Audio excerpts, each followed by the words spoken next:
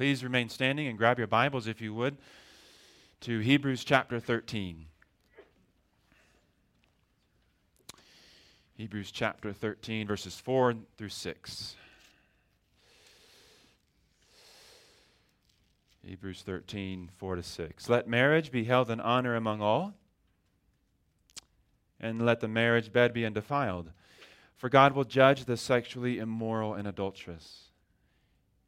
Keep your life free from the love of money and be content with what you have. For he has said, I will never leave you nor forsake you. So we can confidently say, the Lord is my helper. I will not fear. What can man do to me? This is the word of the living God. Thanks be to God. Have a seat. Well, I want to speak to you today about contentment, or temperance would be the classical virtue that we've been walking through. Contentment in marriage, sex, and money. So welcome to Redeeming Grace. Topics you encounter often in our culture, but probably not often in the church, but we will discuss them today. So I hope, I don't know how I'm going to finish that sentence. I do want to just give a disclaimer. My comments will be general. There's kids in the room, but I do want to somewhat be pointed, but not pointed enough where kids get weirded out. So, well, here we go, huh? Like us, these early Christians lived in a culture in which there was much confusion about marriage, sex, and material wealth. There were some in the church at Ephesus who forbid marriage. So 1 Timothy 4:3, maybe an early set of Gnosticism, the idea that physical reality, the body even, was bad or irrelevant and unnecessary. So there were some in the church at Ephesus who were forbidding marriage. On the other hand, there were those in the Corinthian church embroiled in sexual activity. Adulterers, homosexuality, the sexual immoral. We're not going to go into detail in the Corinthians, but Paul said and reminds them, and he reminds us, that their prior sexual deviations did not define them. He says they've been washed. Such were some of you, Paul said.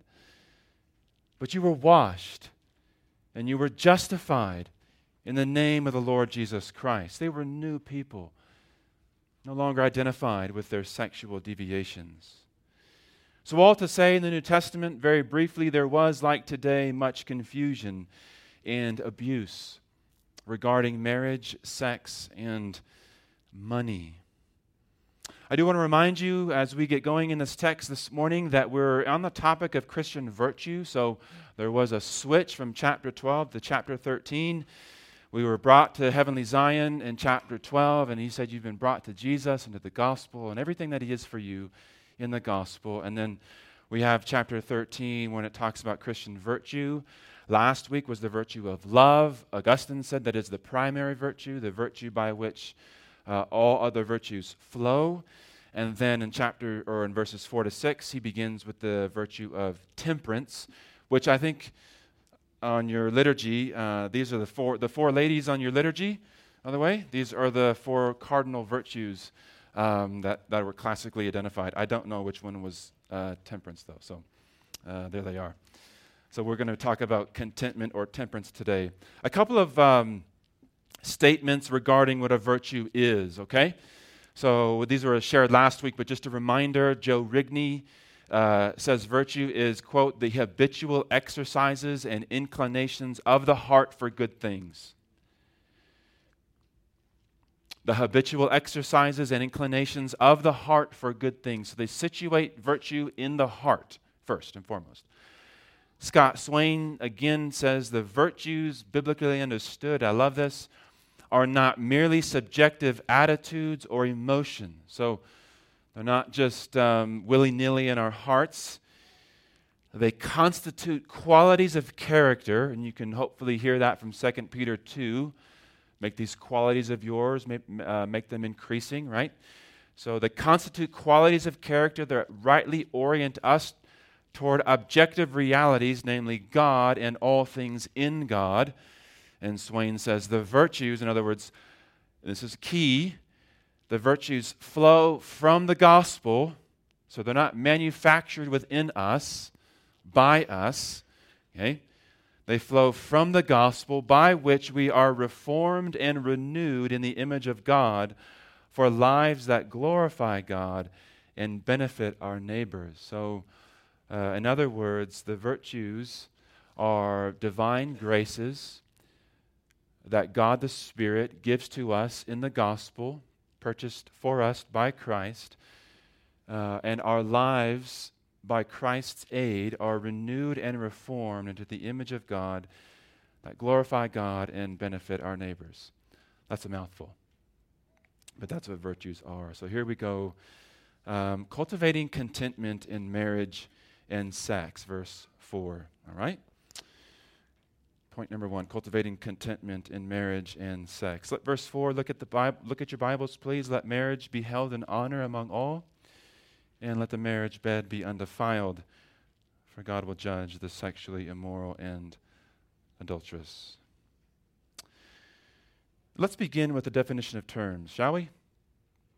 What is marriage? What a question for today, huh?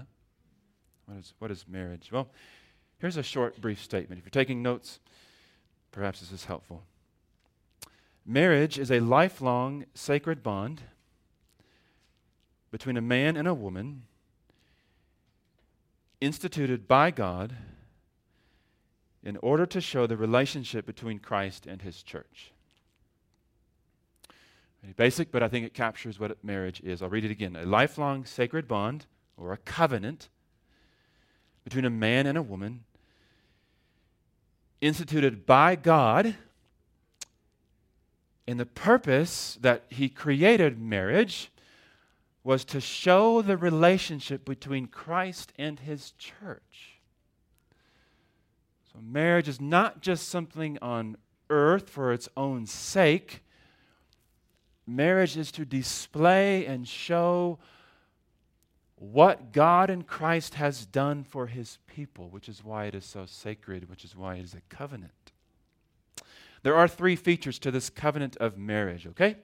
3. 1, mutual obligations. Don't you love the word obligations? Lifelong faithfulness and biblically established gender roles.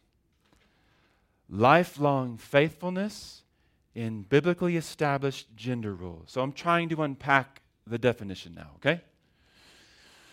The husband, as your obligation, is to love your wife as Christ loves the church. What does it mean to love your wife as Christ loves the church? Well, according to Ephesians 5, men, you are to give yourself to her. You are to give yourself to her. And you are to nourish your wife. And you are to cherish your wife. You are to give yourself to her. You are to nourish her in the Word, to feed her with the gospel and with the Word of God. And you are to cherish her. You are to say, that's my bride. I love her. She means the world to me. The wife is to honor her husband. What does that mean?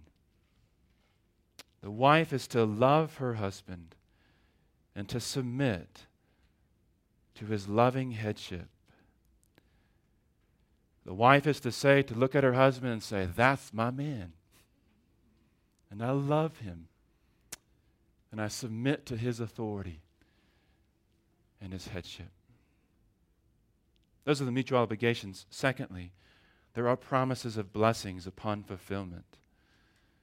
When you seek to pattern your marriage along this definition and along these obligations, there are blessings. There is loving companionship. I'll get to this in just a moment. But there is loving companionship. Second, there is sexual union. And third, there are, what do you know? Children. Loving companionship, sexual union, and children. These are the blessings of fulfillment as you give yourself to these obligations. And third, the third feature of this definition of marriage or the sacred bond is there are consequences. There are consequences for breaking this sacred bond. Look at your text. God says that the marriage bed be undefiled, for God will judge the sexually immoral and adulterous. There's guilt. If you break this covenant, there's shame. There's family ruin, and there's poverty. So we're not talking about marriage in a societal invention that our culture wants to define it, whereas marriage can be redefined in such a way that to meet your ever-increasing need. No, we're defining marriage as God defines it in His Word, and that is the most beautiful definition of marriage. To see it as this display of the gospel, and to love your wife as Christ loves the church, and to love your husband and to honor him as the head of your home. The text says in verse 4, so beyond the definition now, let's get to the text. Let marriage be held in honor among all. What does that mean? Well, this is going to be harder than I thought. The term held in honor is placed first in the Greek. No, I'm not crying because of Greek. I love Greek, but not that much. So the Greek says, honoring marriage among all. So it places the word honor in front so that you would get the emphasis of the point of the verse. So you are to highly esteem marriage. That's the sense here. You are to highly prize marriage. You are to highly value your marriage. You are to highly respect it. And you are to highly treasure your marriage. You are not to think of your marriage as something indifferent. You are not to treat it lightly. You are not to obviously treat it with disrespect. And the text says that the marriage is to be held among, or in honor among all. So everybody in the church, unmarried, single, widowed, among all, marriage is to be displayed and honored for the sake of Christ and the glory of God. The state, it too has a vested interest in the honoring of marriage. Marriage is the very foundation for a healthy society.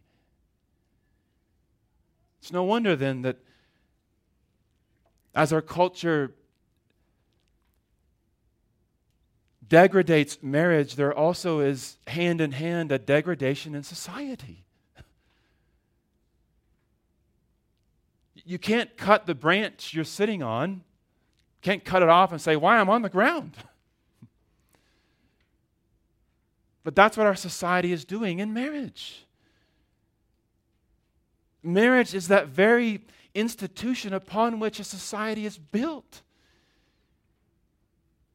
If you destroy this institution, state, you will destroy society. So it's to be honored among all. And then he says, let the marriage bed be undefiled. Now, what does that mean? Well, I think he's specific for a reason. He's calling you to preserve the sexual integrity of your marriage.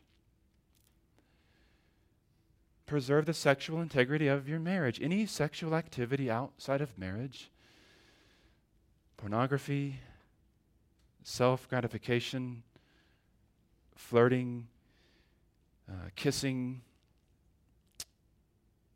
sexual intercourse, these defile the marriage bed. They ruin your marriage. Jim Neuheiser, he's a Christian counselor. He's an associate professor at RTS, which is Reformed Theological Seminary. He says, in one of my earliest counseling cases, I met a woman who had an affair and left her dull Christian husband for the exciting guy she met at work. Once she and her lover married, however, the relationship began to fall apart in every way. She said, and he's quoting her now, "I can't understand how, when we were having the affair, we couldn't keep our hands off of each other. We were like a wild man and a woman. But now that we are married, we can't stand each other." She was asking me, Neuheiser says, she wanted to know whether she could go back to her dull former husband.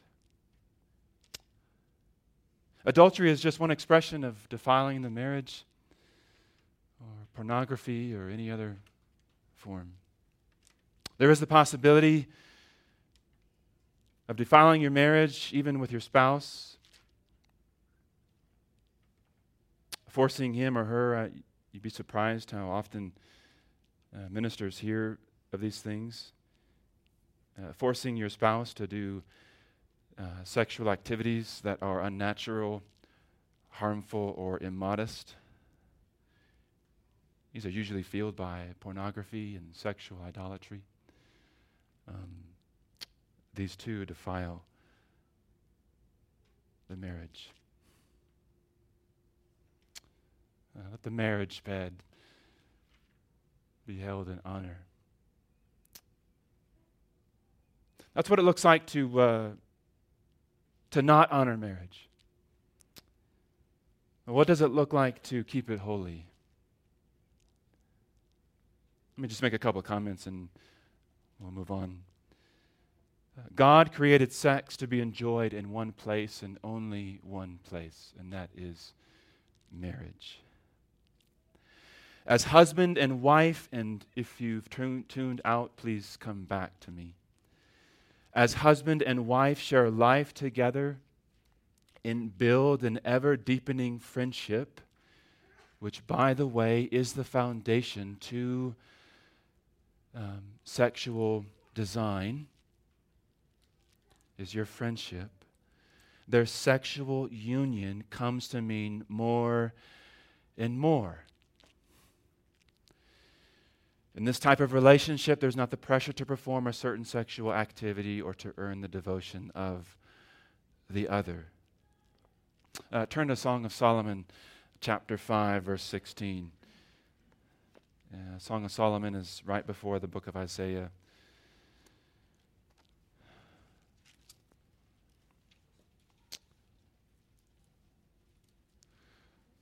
I love the bride's words to her husband here. I think this book is better interpreted as Christ and the church, but on a human level, it is about a marriage. Look at some of the language that she uses to talk about her husband. Song of Solomon 5:16, his mouth is most sweet. All right. So his mouth is sweet to her. I take that to mean that his speech to his wife is gentle. It's loving. It's beautiful. It's soft. And she loves it. His mouth is most sweet. She can't wait to lay a kiss on him, you know? And he is altogether desirable. She loves her husband. She wants her husband. because He speaks this way and because He is this way in speech and in tone, in body, emotionally, physical, she loves Him. He is altogether desirable. And then she says, this is my beloved. Right? This is my beloved. Right there. And then what does she say? And this is my friend. That loving companionship is the backbone to a healthy marriage, where husband and wife love one another, yes, sexually, in the marriage bed, but also there's beyond that. There is this companionship, there is this friendship that goes beyond their sexual union. Well, that's all I have to say about cultivating contentment in marriage and sexuality. I pray, church, I pray you take the words of Scripture over the words of culture in this area, and you would turn your devotion to your spouse in all love and all faithfulness, sexually and also in companionship. Okay, secondly, cultivating contentment with money. Back to Hebrews chapter 13. I don't know how the author of Hebrews just changes on a dime, but he does. So verse 5. Keep your life free from the love of money and be content with what you have. We have two imperatives that reinforce each other. The first is negative. Keep your life free from the love of money, so don't fall in love with stuff. Okay, and the second is positive. Be content with what you have.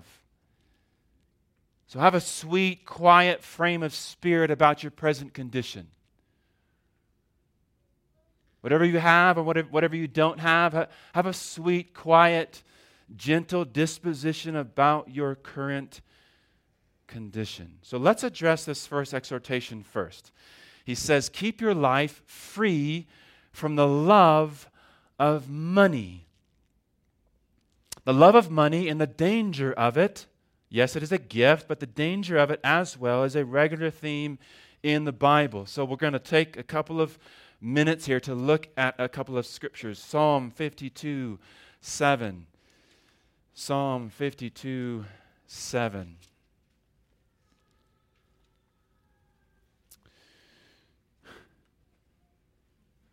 Psalm 52, 7. See the man who would not make God his refuge, but trusted in the abundance of his riches and sought refuge in his own destruction. So, loving money, according to Psalm 52, verse 7, and trusting God do not mix. You cannot make money a refuge and God a refuge. See the man who would not make God his refuge, but trusted in the abundance of his riches. You can't do both. You have one or the other. 2 Timothy 3, 1, 2, and 8. 2 Timothy 1, 2, and 8.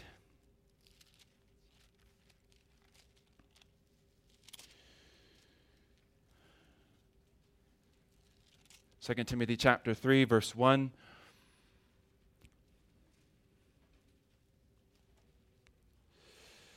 But understand this, that in the last days there will come times of difficulty.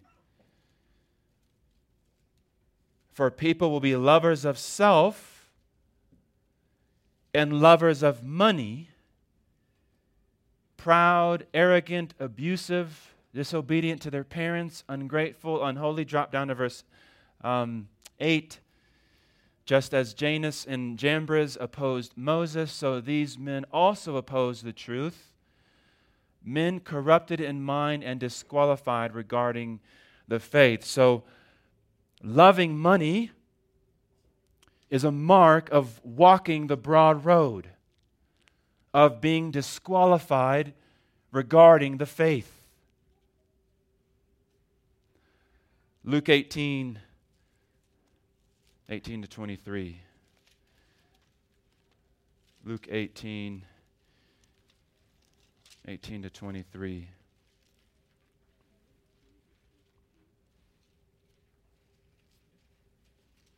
The rich young ruler, Luke 18, verse 18. And a ruler asked him, "Good teacher, what must I do to inherit eternal life?" Good question.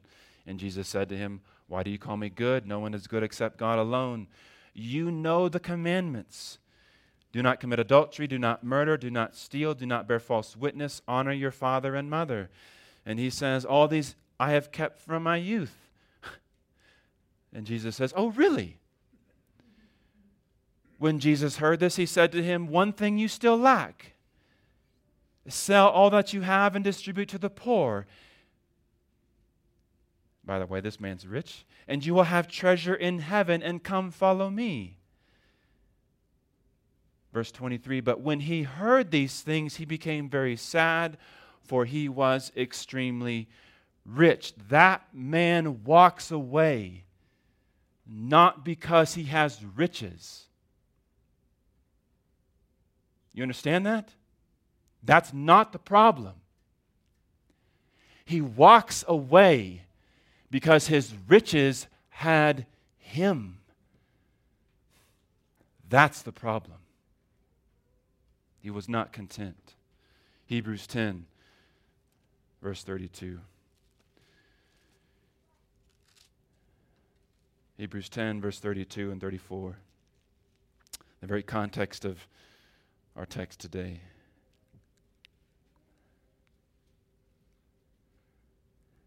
Hebrews 10:32. But recall the former days when you were enlightened, you endured a hard struggle with sufferings, sometimes being publicly exposed to reproach and affliction, and sometimes being partners with those so treated. So remember those former days?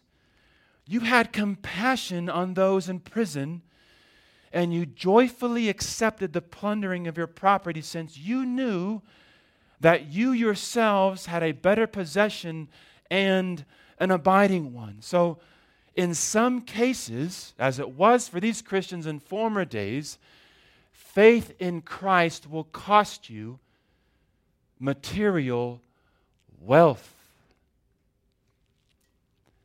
Money makes a terrible refuge.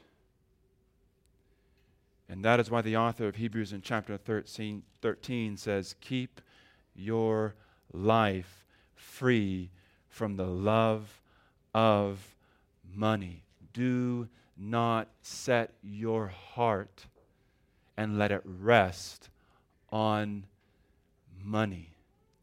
It cannot give you what you want, security, and value. Do you remember that parable in Luke 12 where that guy has all the stuff in the world and he says, "Man, what am I going to do here? I think I should build bigger barns, store more stuff. I have ample goods." And God says, "You fool. Tonight, your very life could be required of you. Don't make money a refuge." Psalm 62, verse 7, "Trust in God at all times, O people. God is a refuge for us." The second exhortation says, "Be content with what you have, for he has said, I will never leave you nor forsake you." So we can confidently say, "The Lord is my helper. I will not fear. What can man do to me?" So his argument is straightforward. Instead of loving money, you need to be content. Content means to be satisfied. Literally, the verb means to be enough, be satisfied. Look at what you have and say, "That is enough from the Lord.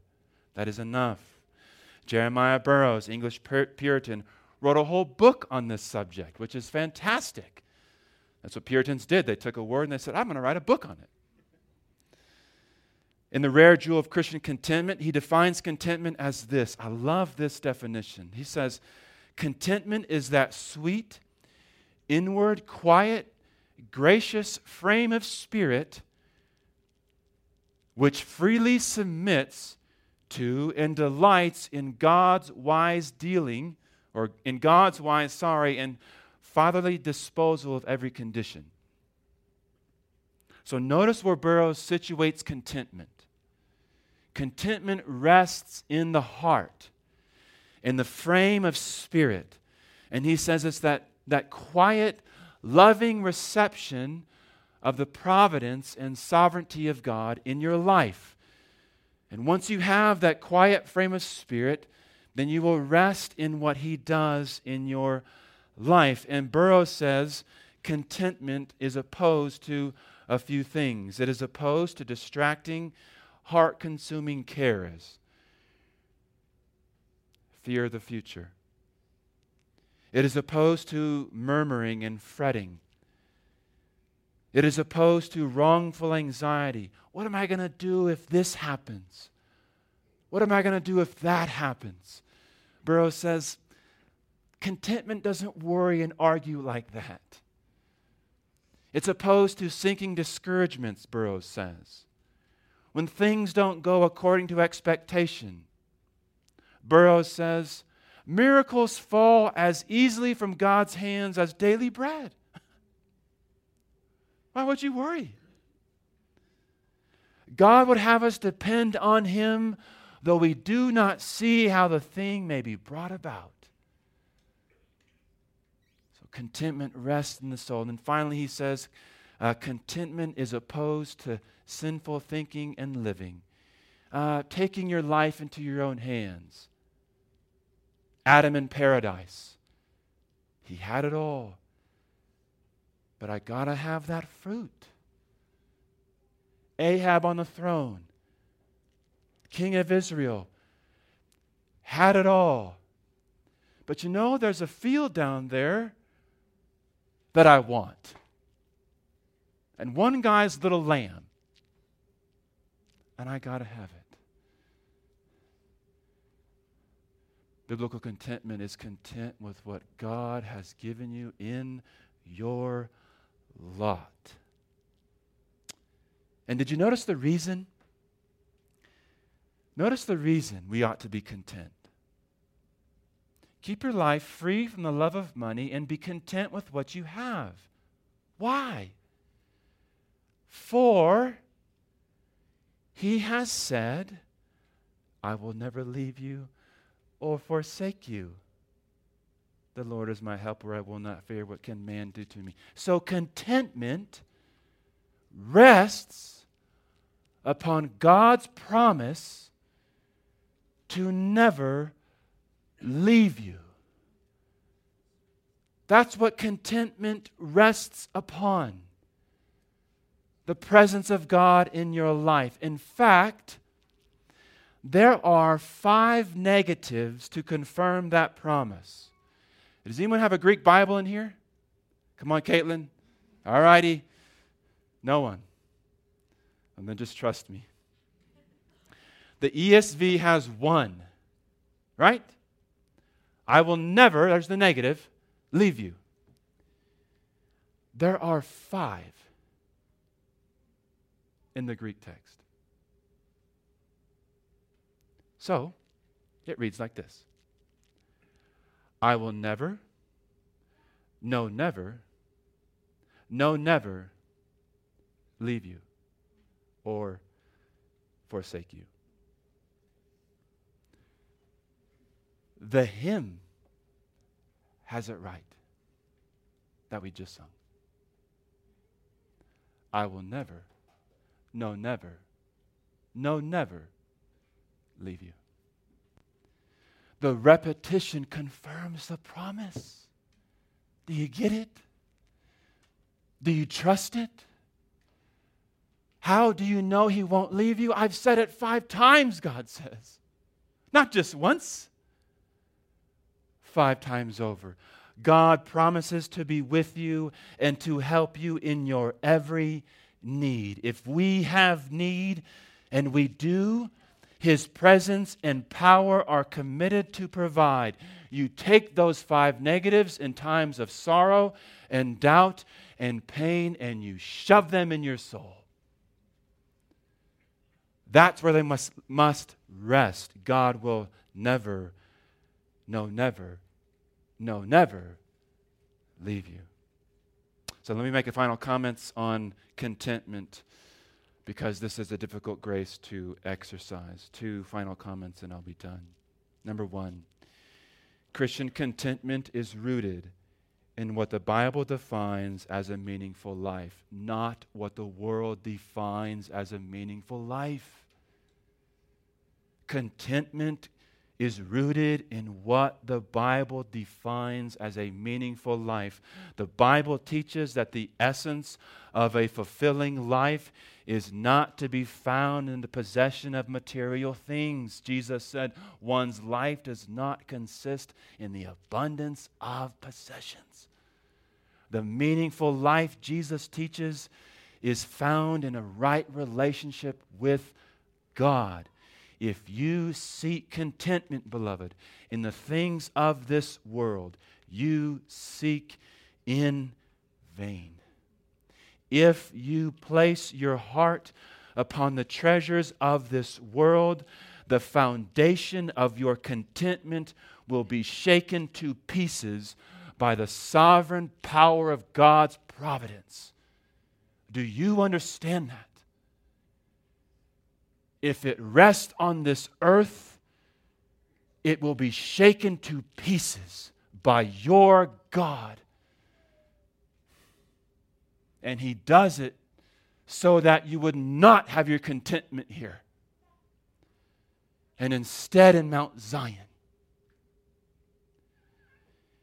You are self-deceived, church, if you think you can rest in the things you possess. Even if in God's providence He allows you to possess all that your heart desires, and some of you and I have it, when He calls for your soul in death, the foundation of your contentment will be ripped from under you, and you will face the reality of the world to come.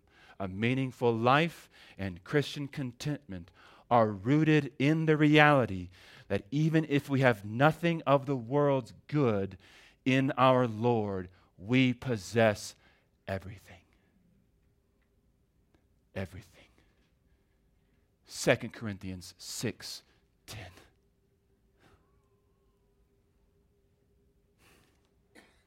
Number 2. Christian contentment is rooted in the recognition of proper priorities. If you are convinced that spiritual prosperity is more important than material prosperity, and that the world to come is more important than this present world, then you will be content with your current material circumstances. That doesn't mean you give up on hard work. All right? Or what John Owen called honest industry. Work hard for the glory of God, as a way to love your neighbor and as a way to love God, just not to gain the world. Just not to gain the world. You must prioritize spiritual riches over material wealth, lest you build your life and contentment on castles of sand. Last word. I leave you with this. 70 years ago, on the last Saturday morning in January, the MV Princess Victoria left the coast of southwest Scotland. She was heading for Ireland with 179 people on board, but she never arrived. In the worst storm anyone could ever remember, the flawed design of the ship meant that the car deck was flooded as ferocious waves pounded against her. The captain and the ship's officers all went down with the ship.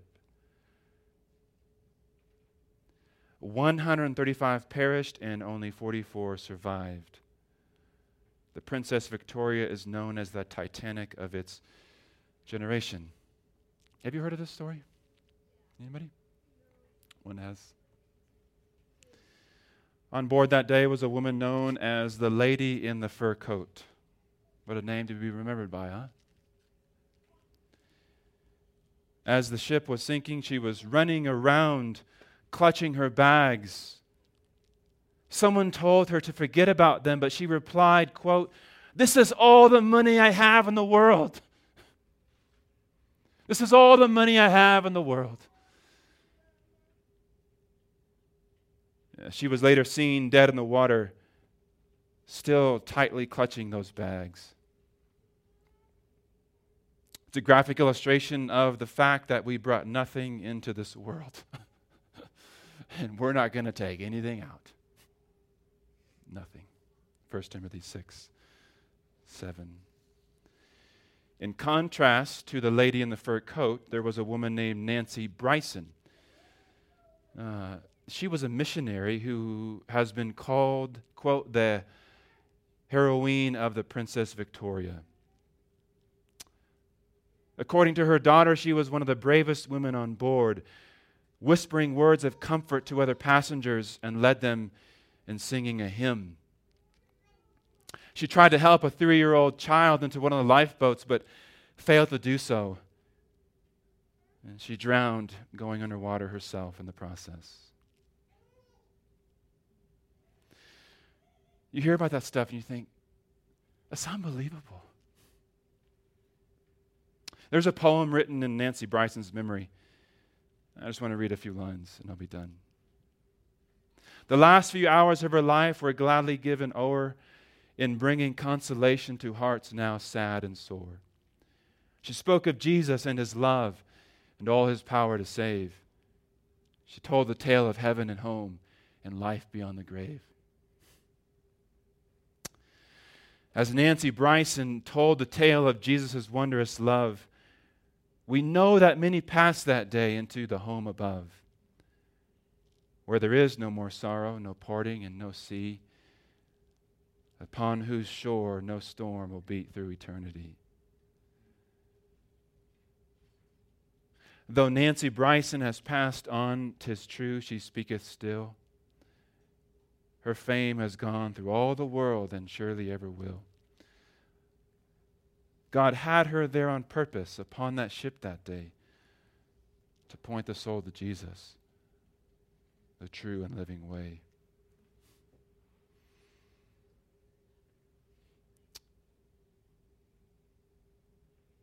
Don't let your riches, and you have them, drag you to hell. Throw yourself on Christ, who was rich, yet for our sakes became poor. Be content and satisfied in him, and let God take care of the rest. Let God take care of the rest. Let's pray.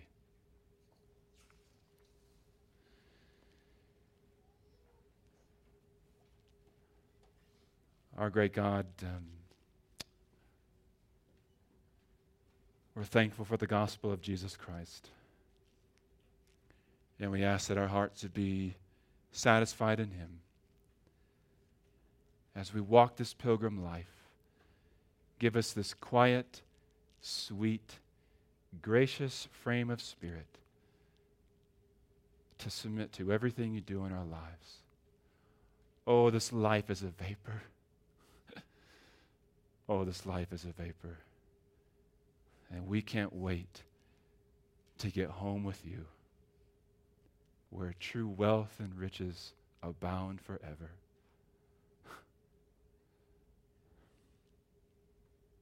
We look forward to seeing you face to face, oh God. That's our joy. Keep us content, we pray. Amen.